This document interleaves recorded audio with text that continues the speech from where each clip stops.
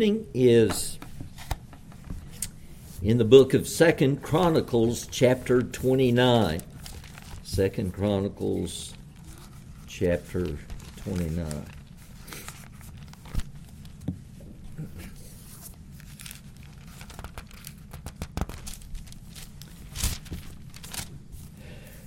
Please give careful attention now to the reading of God's very word.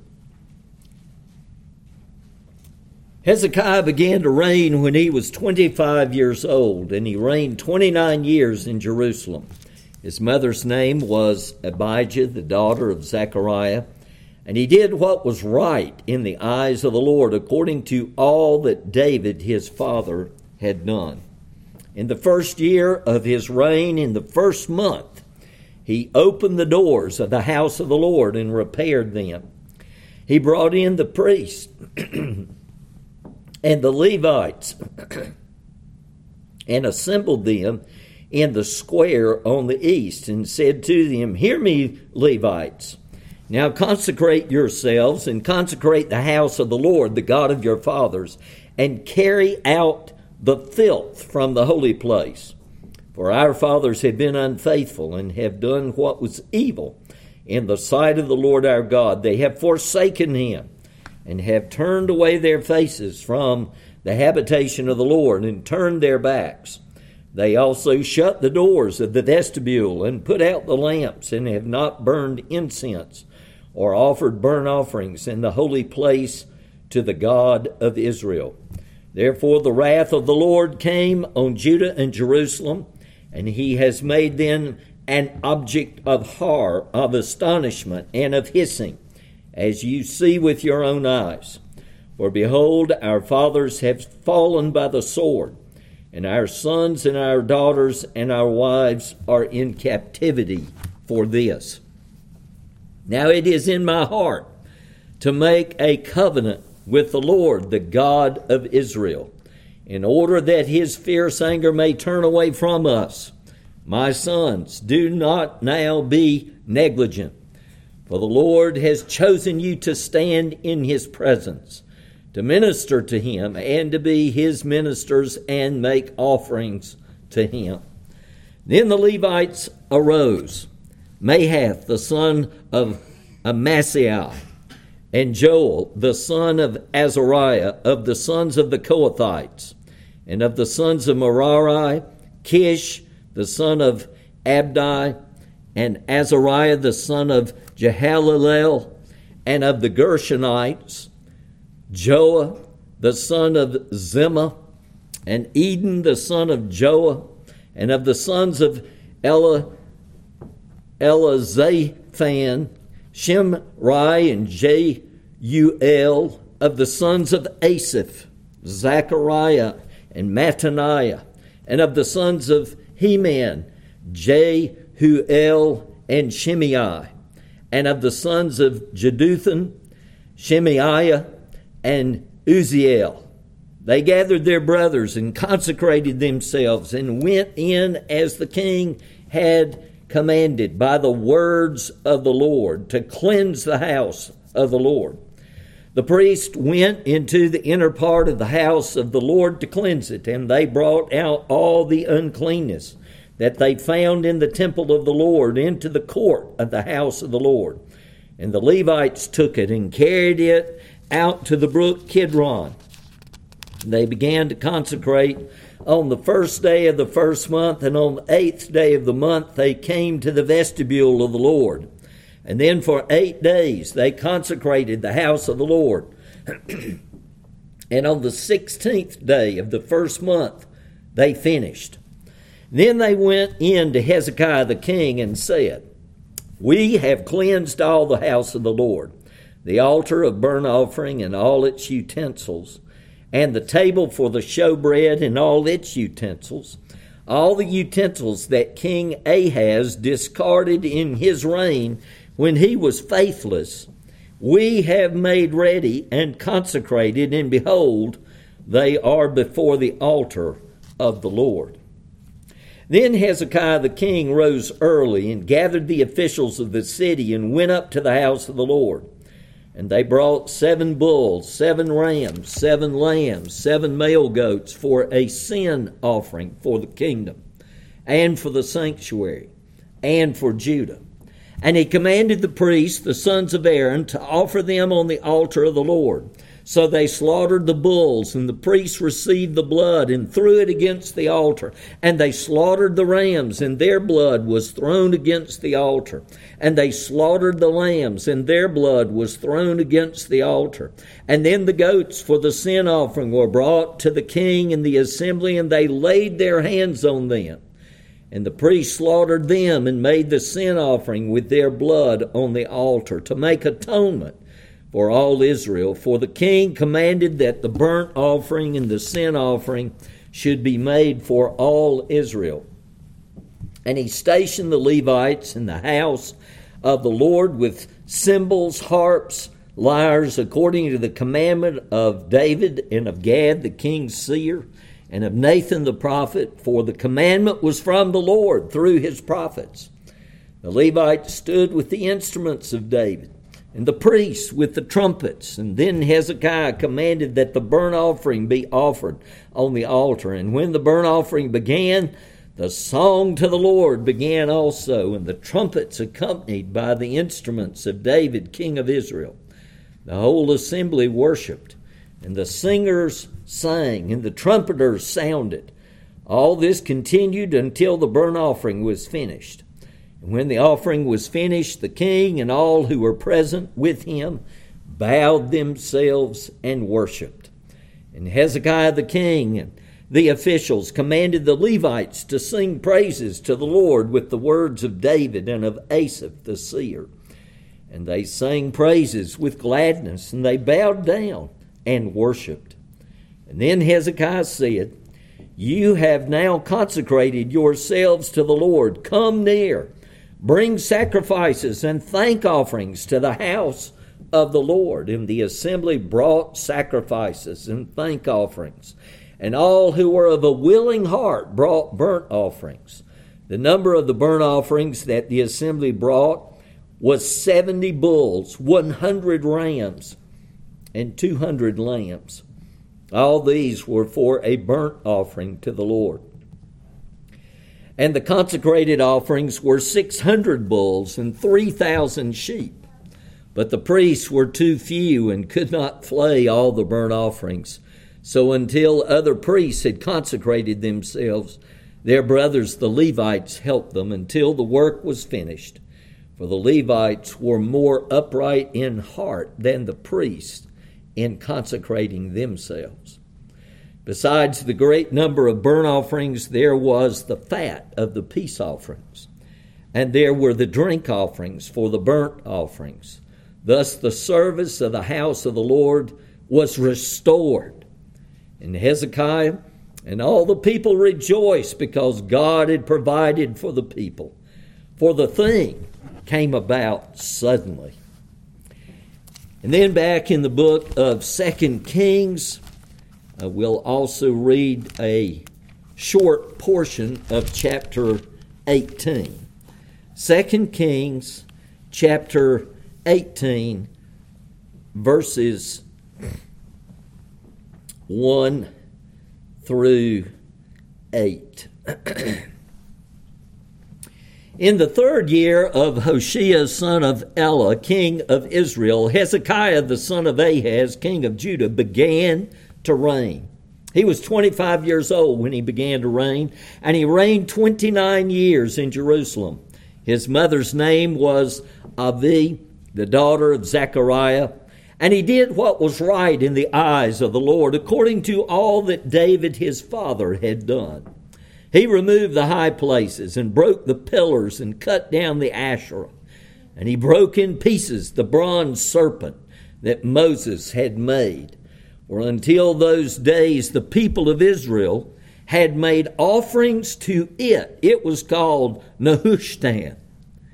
He trusted in the Lord, the God of Israel, so that there was none like him among all the kings of Judah after him, nor among those who were before him. For he held fast to the Lord. He did not depart from following him. but kept the commandments that the Lord commanded Moses. And the Lord was with him. Wherever he went out, he prospered. He rebelled against the king of Assyria and would not serve him. He struck down the Philistines as far as Gaza and its territory, from watchtower to fortified city. We'll stop reading there with God's very word. Let's pray.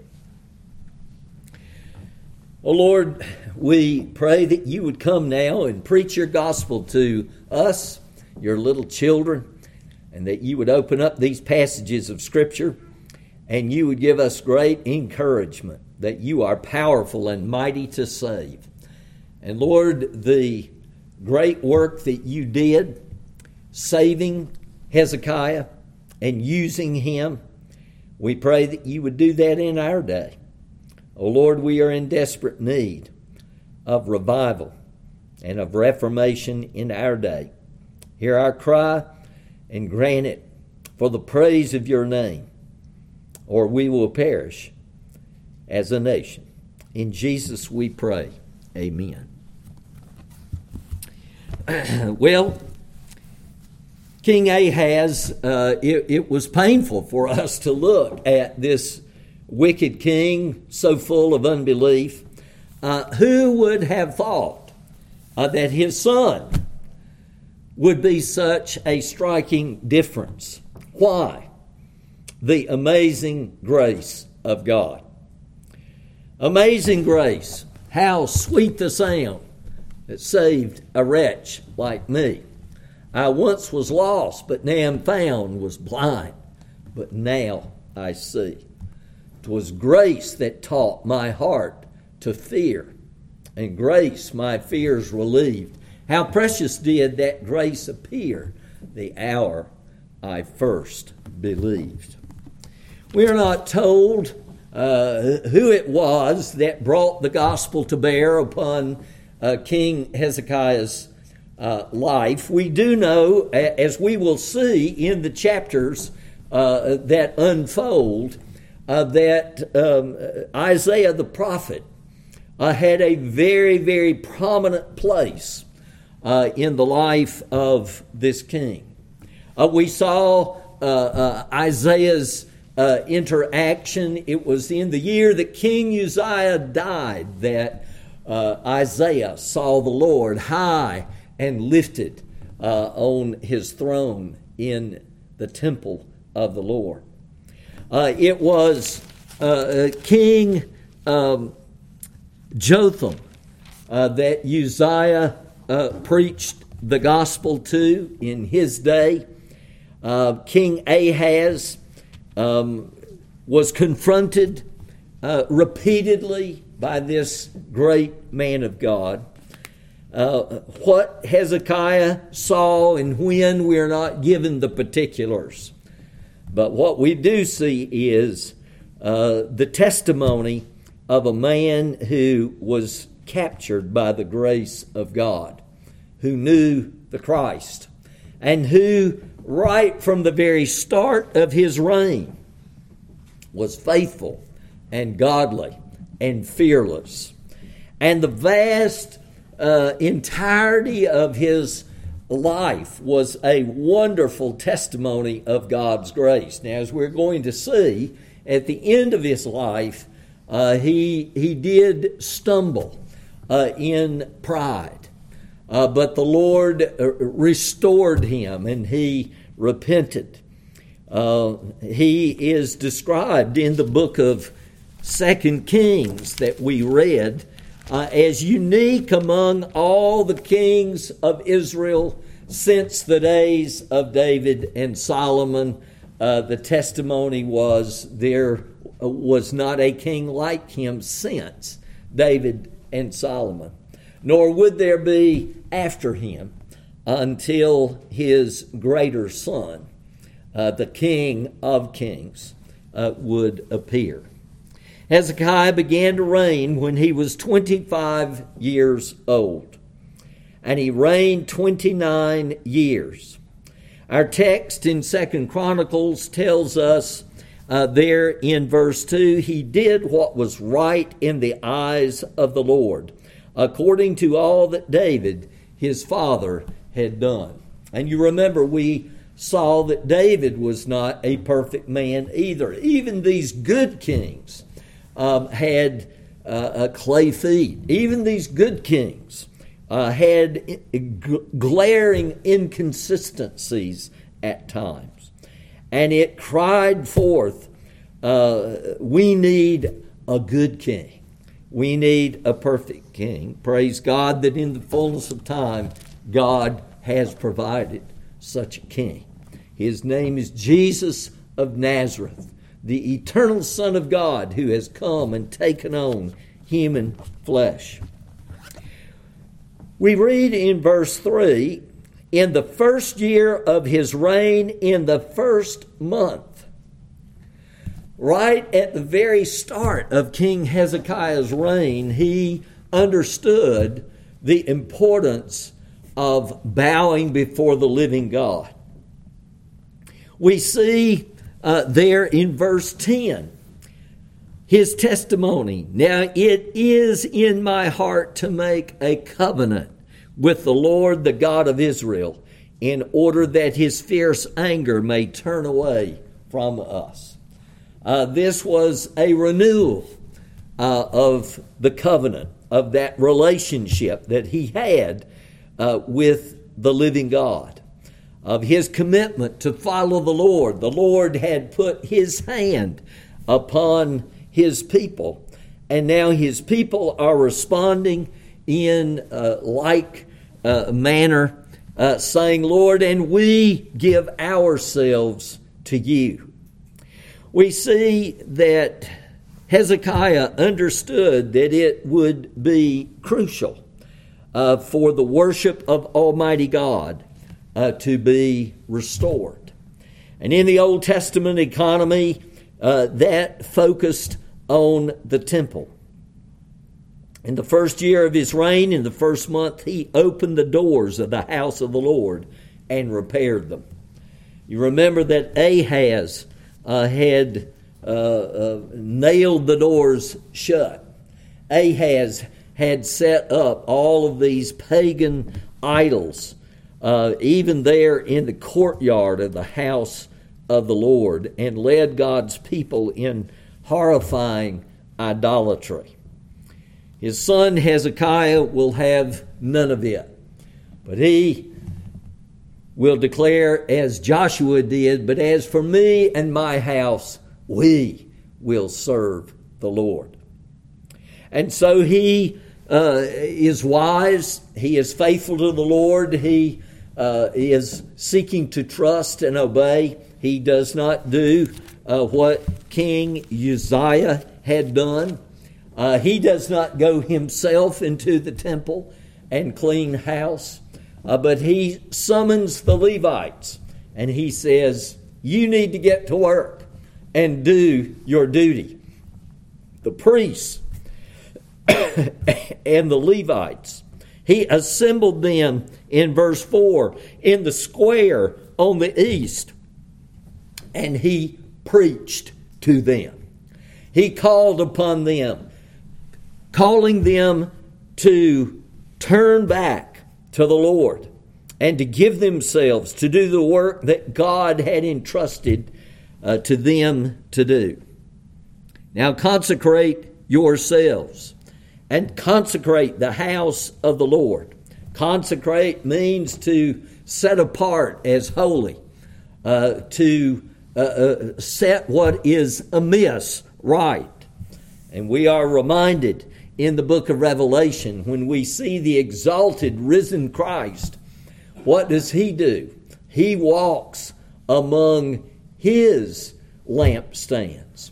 He walks among his people in those 7 churches that existed in Asia Minor to bring the gospel to bear, to encourage what is right and good, and to correct what is amiss, calling the people of that day and every age until time will be no more to give themselves to worship the true and the living God through our Lord Jesus. We have this stirring call to clean house, remove the filth from the holy place. In verse 6, for our fathers have been unfaithful and have done what was evil in the sight of the Lord our God.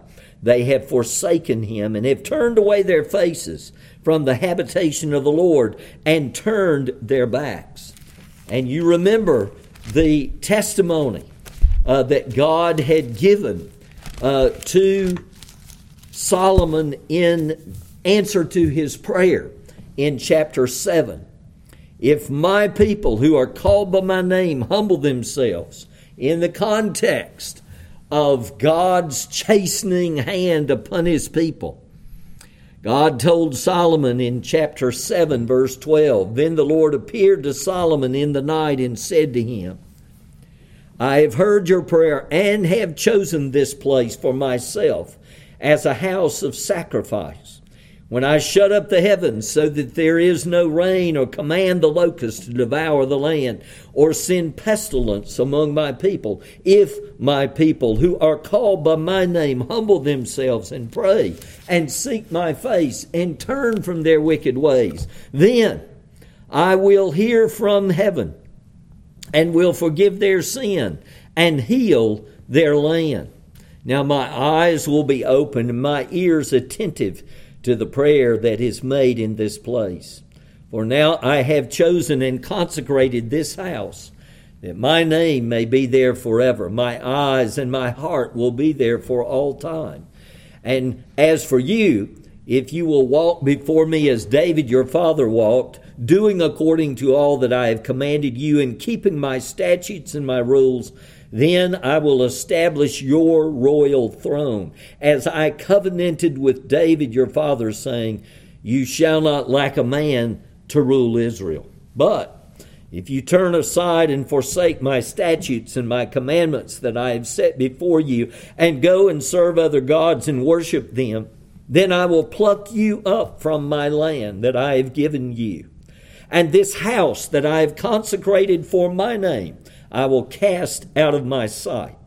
And I will make it a proverb and a byword among all peoples. And at this house, which was exalted, everyone passing by will be astonished and say, why has the Lord done thus to this land and to this house? And then they will say, because they abandoned the Lord, the God of their fathers, who brought them out of the land of Egypt, and laid hold on other gods, and worshiped them, and served them. Therefore he has brought all this disaster on them. In chapter 29, as the Lord blessed Hezekiah's leadership, the Levites, and we see the leaders there by the families of the Levites listed in verse 12 and following, they get to work. And we read in verse 16, the priest went into the inner part of the house of the Lord to cleanse it, and they brought out all the uncleanness that they found in the temple. Hezekiah had said back in verse 7, our fathers have turned their faces from the habitation of the Lord. They also shut the doors of the vestibule and put out the lamps, and have not burned incense or offered burnt offerings in the holy place to the God of Israel. And therefore the wrath of the Lord came on Judah and Jerusalem. And he has made them an object of horror, of astonishment, and of hissing, as you see with your own eyes. And if you go back and read Deuteronomy chapter 28, and Leviticus chapter 26, those very phrases are used to describe what the end of God's people would be if they ever turned away from the fountain of living waters and turned to false gods. For behold, our fathers have fallen by the sword. Our sons and our daughters and our wives are in captivity for this. And so Hezekiah, he leads in this revival, in this reformation. God was stirring in his heart, and God used him to stir in the hearts of these priests. And we also know that Isaiah was preaching, and God was blessing his word and his gospel to the hearts of his people. We see down in verse 18, then they went into Hezekiah the king and said, we have cleansed all the house of the Lord, the altar of burnt offering, and all its utensils, and the table for the showbread, and all its utensils, all the utensils that King Ahaz discarded in his reign when he was faithless. We have made ready and consecrated, and behold, they are before the altar of the Lord. Now, if you'll turn back with me to 2 Kings, we have additional information that really is fascinating. As this house cleaning took place, we read that it was focused there in Jerusalem on and in the temple, but it also included throughout the land. And we see in verse 3 of chapter 18 of 2 Kings, and he did what was right in the eyes of the Lord according to all that David his father had done. He removed the high places and broke the pillars and cut down the Asherah. And he broke in pieces the bronze serpent that Moses had made. Now this was hundreds of years before. Hundreds and hundreds of years. If you'll turn, you keep your finger there, we're going to come back to 2 Kings 18, but over in the book of Numbers, chapter 21, we have the record of the bronze serpent, Nehushtan. And Nehushtan is a Hebrew word that sounds like the word for either bronze or snake. And so this bronze serpent had existed. It had been in the picture since the days of Moses. But it had been used in a wicked way. Initially, it was brought into being by the command of God himself. And it was, as we're going to see in just a moment, a picture of the gospel. In Numbers chapter 21, we read in verse 4, from Mount Hor they set out, this is the children of Israel now being led by Moses after they had been delivered from slavery in Egypt. They set out by way to the Red Sea to go around the land of Edom. And the people became impatient on the way, and the people spoke against God and against Moses. Why have you brought us up out of Egypt to die in the wilderness? For there is no food and no water, and we loathe this worthless food. And what is it they're referring to? The manna that God graciously was showering down from heaven day after day after day. All those years, every morning except on the Sabbath day, God would shower bread down from heaven. And he told them, he said, just keep enough. What you're going to eat that day, throw it away. If you try to keep it 2 days during the week, it will grow foul and grow worms. And some of the people did not believe the Lord, and that's exactly what happened. But the Lord told them, the day before the Sabbath, I want you to gather twice as much as you normally do, and it won't grow foul then. And God provided for his people. Well, at this point, they are complaining even at the provision of God's gracious hand. And so verse 6, then the Lord sent fiery serpents among the people, and they bit the people, so that many people of Israel died. And the people came to Moses and said, "We have sinned, for we have spoken against the Lord and against you. Pray to the Lord that he take away the serpents from us." So Moses prayed for the people. And the Lord said to Moses, "Make a fiery serpent and set it on a pole, and everyone who is bitten, when he sees it, shall live." So Moses made a bronze serpent and set it on a pole. And if a serpent bit anyone, he would look at the bronze serpent and live. Well, the Lord Jesus makes reference to this account over in the Gospel of John, chapter 3, in his discourse with Nicodemus. And the Lord Jesus gives us a commentary. My library is full of lots of old dusty books.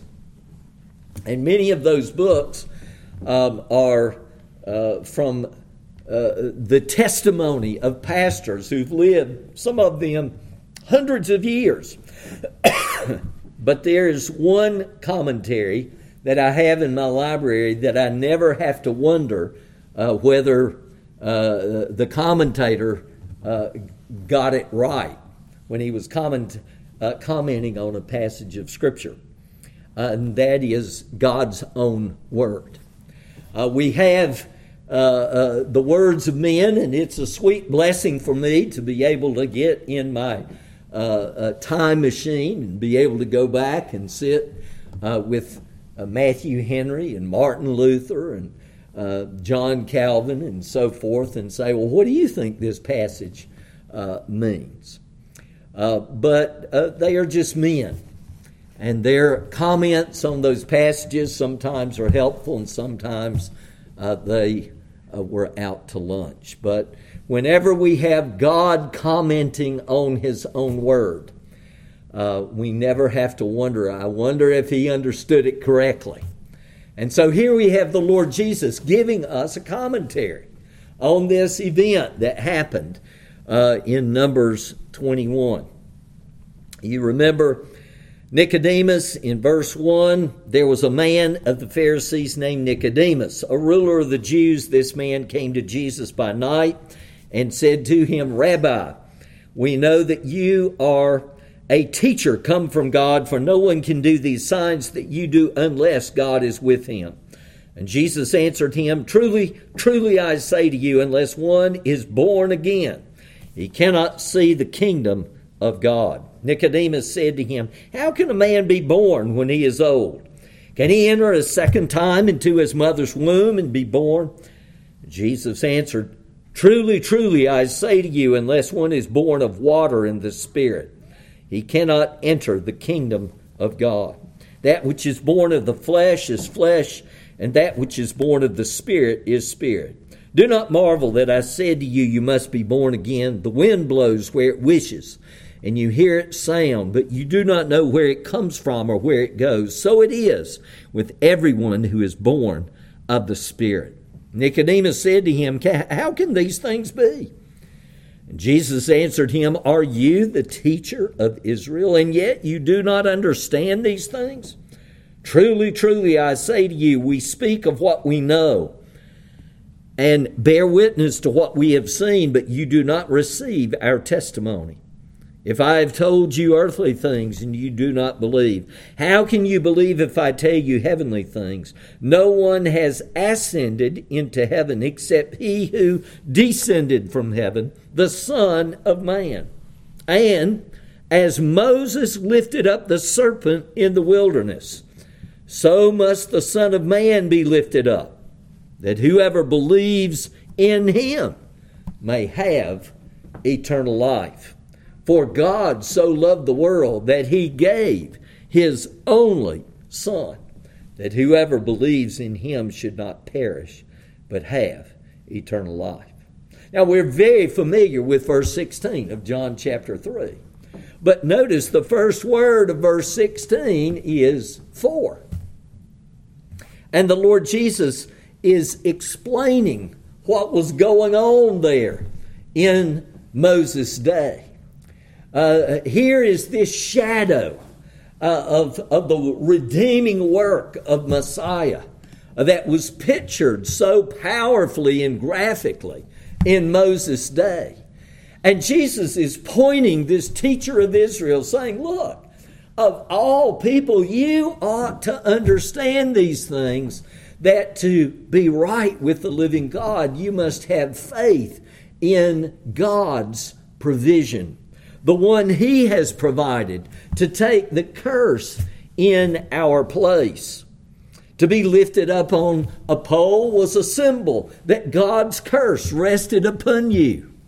And God delivered His people by cursing this substitute. And when the people looked, all they had to do was look in faith. It doesn't have to make sense, but God said that if I had this snake bite, if I look to the snake on the pole, God will heal me. He will give me life instead of death. And Jesus says, here is this shadow of the Old Testament. As Moses lifted up the serpent in the wilderness, so must the Son of Man be lifted up. He was lifted up on a pole, on a tree. Cursed is everyone who hangs on a tree, the book of Deuteronomy tells us. And that's quoted over in Galatians chapter 3. That Christ became a curse for us so that we might go free. And what must we do to have eternal life? Believe in the Lord Jesus. Turning from our sin and reaching out the beggar's hand of faith, laying hold of Jesus, the risen Son of God, who died upon the cross. Well, what a glorious provision God had given to His people. But after Moses' day, the people wickedly took this symbol of the gospel itself and made it an idol, and they would bow down and offer sacrifices to Nehushtan. And so one of the things that Hezekiah did in leading the people to turn their backs on these pagan idols in the world and to run back to the Christ and confess their trust in the living God, he took the bronze serpent and he broke it in pieces. And we read that in 2 Kings chapter 18. He not only removed the high places throughout the land and broke the pillars and cut down the Asherah, these pornographic totem poles that had been set up. He broke in pieces the bronze serpent that Moses had made, for until those days the people of Israel had made offerings to it. He trusted in the Lord, the God of Israel, so that there was none like him. Well, this revival that takes place in Hezekiah's day, we have the details of all of the first burnt offerings that were offered. And I would encourage you, if you haven't done so recently, you can read through the book of Leviticus. And in chapter 1 of Leviticus, we have instruction about the burnt offering or the sin offering. That was the very first offering that had to be made. You couldn't just waltz into the temple. No, a priest would meet you. And you couldn't go and offer all of these other sacrifices of praise and thanksgiving to the Lord without first confessing your sin and offering a guilt offering, a sin offering, a burnt offering.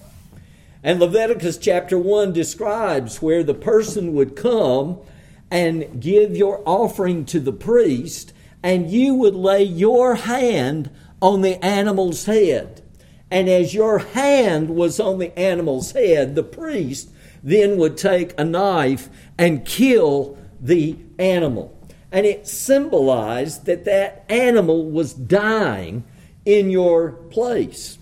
Now turn with me over to the book of Hebrews. The book of Hebrews.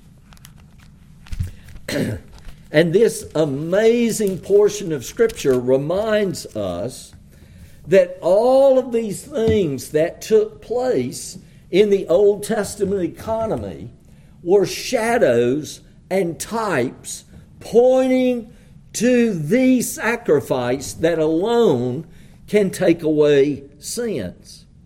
Hebrews chapter 10, verse 1. For since the law has but what? A shadow of the good things to come instead of the true form of these realities, it can never, by the same sacrifices that are continually offered every year, make perfect those who draw near. Otherwise, would they not have ceased to be offered, since the worshippers, having once been cleansed, would no longer have any consciousness of sins? But in these sacrifices, there is a reminder of sins every year. For it is impossible for the blood of bulls and goats to take away sins. But there is a sacrifice that isn't just the picture of what can take away sins, but actually does cleanse us. It is the sacrifice of the Lord Jesus. Down in verse 11 of chapter 10, talking about this Old Testament economy, every priest stands daily at his service, offering repeatedly the same sacrifices, which can never take away sins. But when Christ had offered for all time a single sacrifice for sins, he sat down at the right hand of God, waiting from that time until his enemies should be made a footstool for his feet.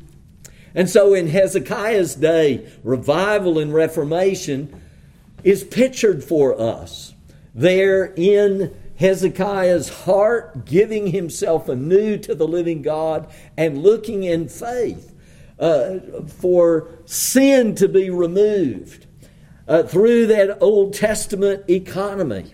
The priests are summoned and called to cleanse the temple and to start the sacrifices once again. First the burnt offering, and then all of the other sacrifices of praise and thanksgiving to the Lord.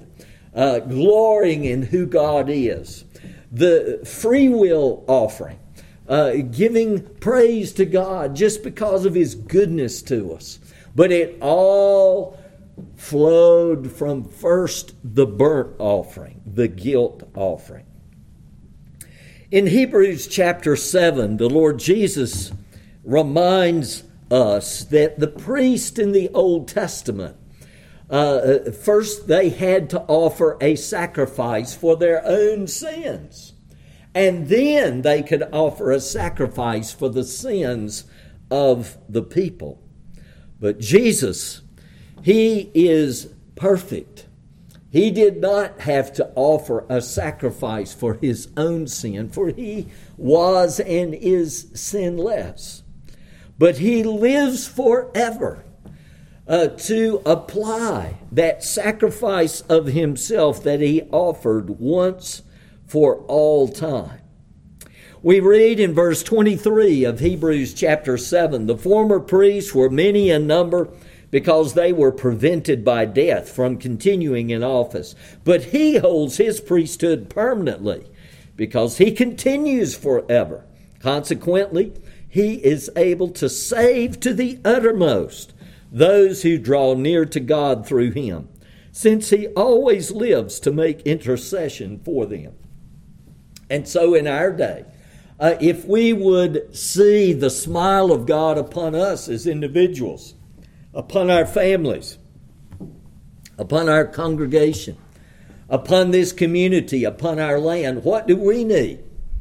Well, Hezekiah called the people to give themselves anew, to seek the face of the Lord, to turn from their wicked ways, to pray, to humble themselves before the living God. And it all was a shadow and a picture of the work of Messiah, the Lord Jesus Christ. In faith, they were looking ahead to his coming. We look back. Of course, Jesus will come again in glory, not to deal with sin, but to culminate history with his appearing. In verse 26, for it was indeed fitting that we should have such a high priest, holy, innocent, unstained, separated from sinners, and exalted above the heavens. He has no need, like those high priests, to offer sacrifices daily, first for his own sins and then for those of the people, since he did this once for all when he offered up himself. For the law appoints men in their weakness as high priests, but the word of the oath, which came later than the law, appoints a son who has been made perfect forever. Now, the point in what we are saying is this: we have such a high priest, one who is seated at the right hand of the throne of the majesty in heaven, a minister in the holy places, in the true tent that the Lord set up, not man.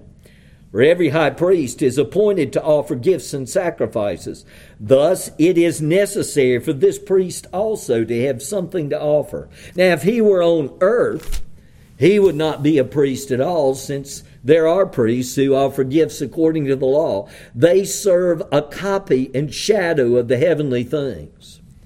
Again, the emphasis, the temple was still standing, the priests were still going about doing their thing, and yet the writer of the book of Hebrews is saying, by the power of God's Spirit, Jesus has fulfilled all of that.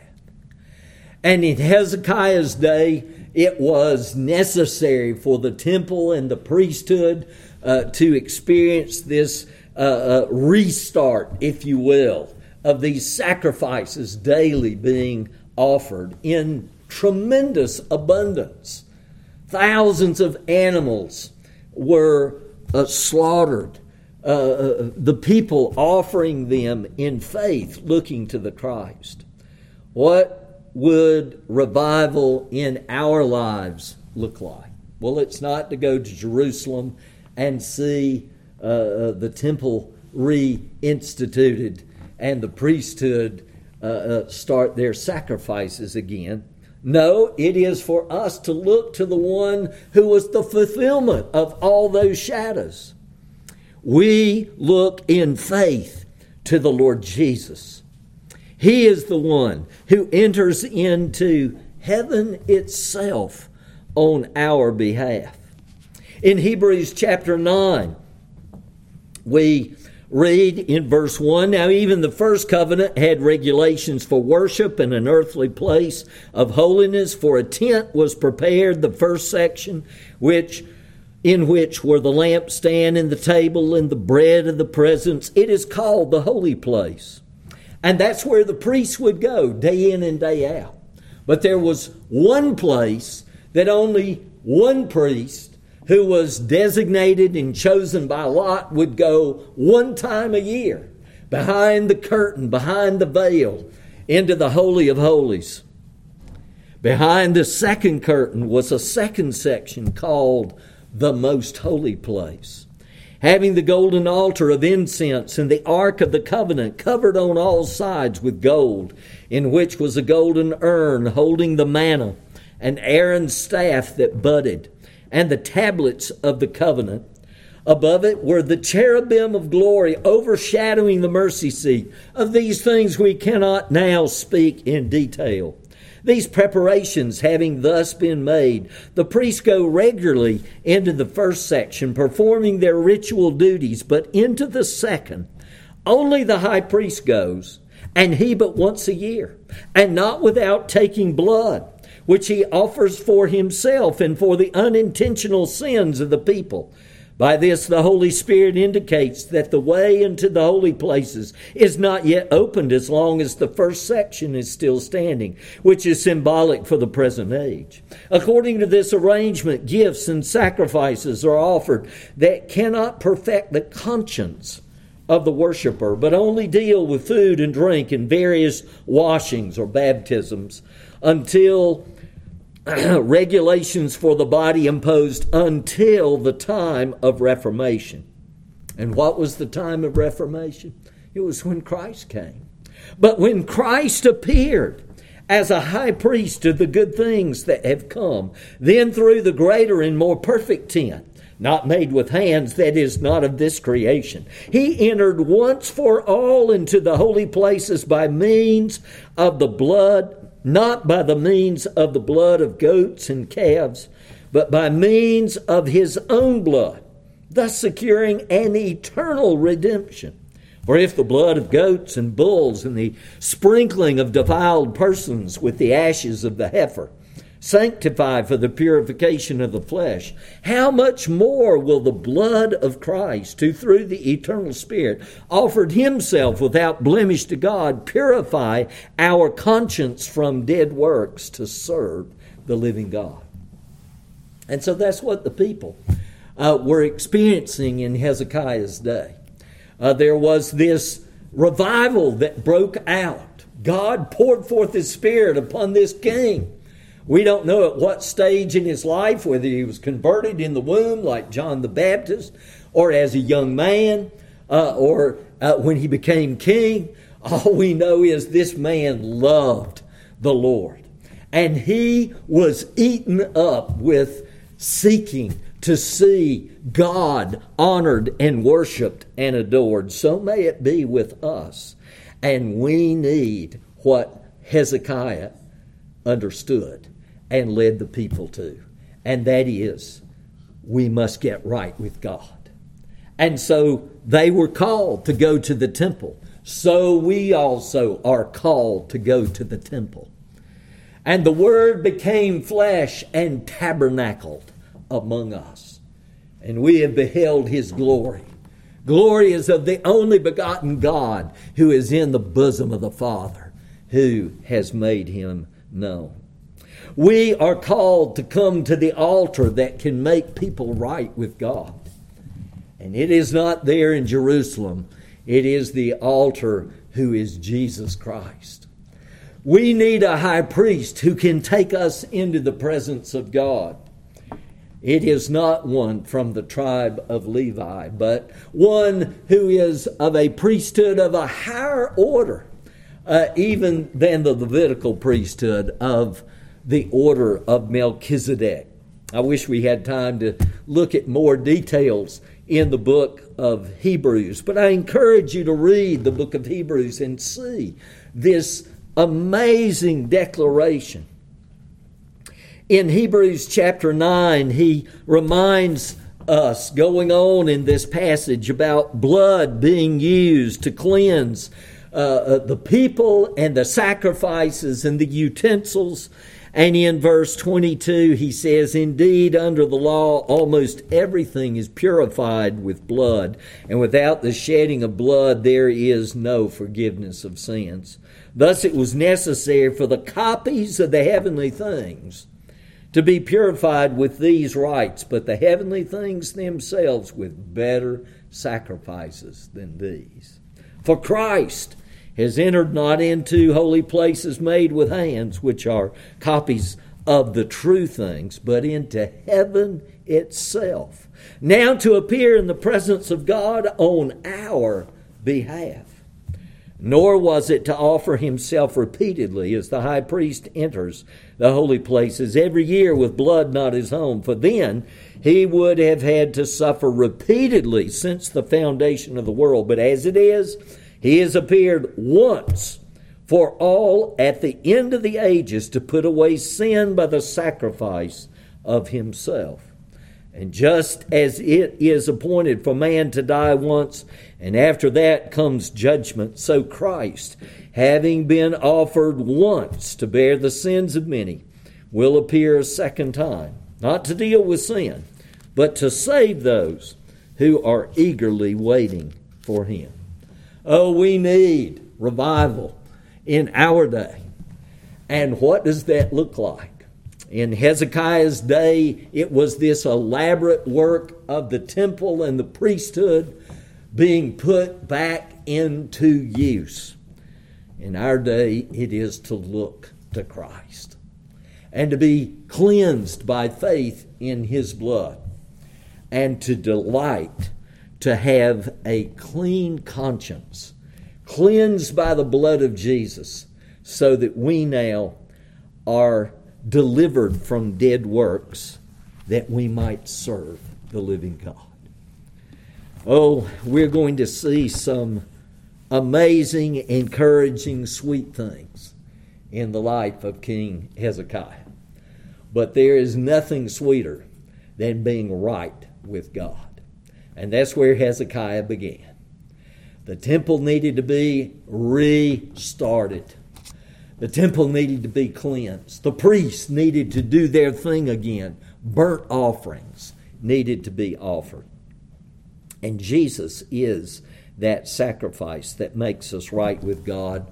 And we give ourselves to God as living sacrifices, as free will offerings, as thank offerings to our great God. Amen. Let's pray. Father, thank you for your word. Thank you for the revival that broke out, that you saved this man, Hezekiah, and raised him up to stir and call those around him to look to you, the living God, to believe in the Christ through all of those shadows. And Lord, in our day, we need you to come down, Lord, if we would be delivered and spared. Lord, come and capture our hearts as Hezekiah renewed the covenant. Oh Lord, give us joy this night as we sing, as we come to you, to your table. Lord, to renew our commitment to follow you, to love you, because you have given yourself for us. We delight to give ourselves anew to you, to be yours in our own hearts, in our homes, in the workplace, among your people. Lord, standing as citizens in this day, seeking to honor you and to lift up your banner, Lord Jesus. Oh Lord, we rejoice that you have brought salvation, and we beg that you would stir us up and revive us even this night to experience what you granted to Hezekiah and to your people in his day. Do it, Lord, in our day for the glory of your name. We pray to you, the living God, Father, Son, and Holy Spirit. Amen.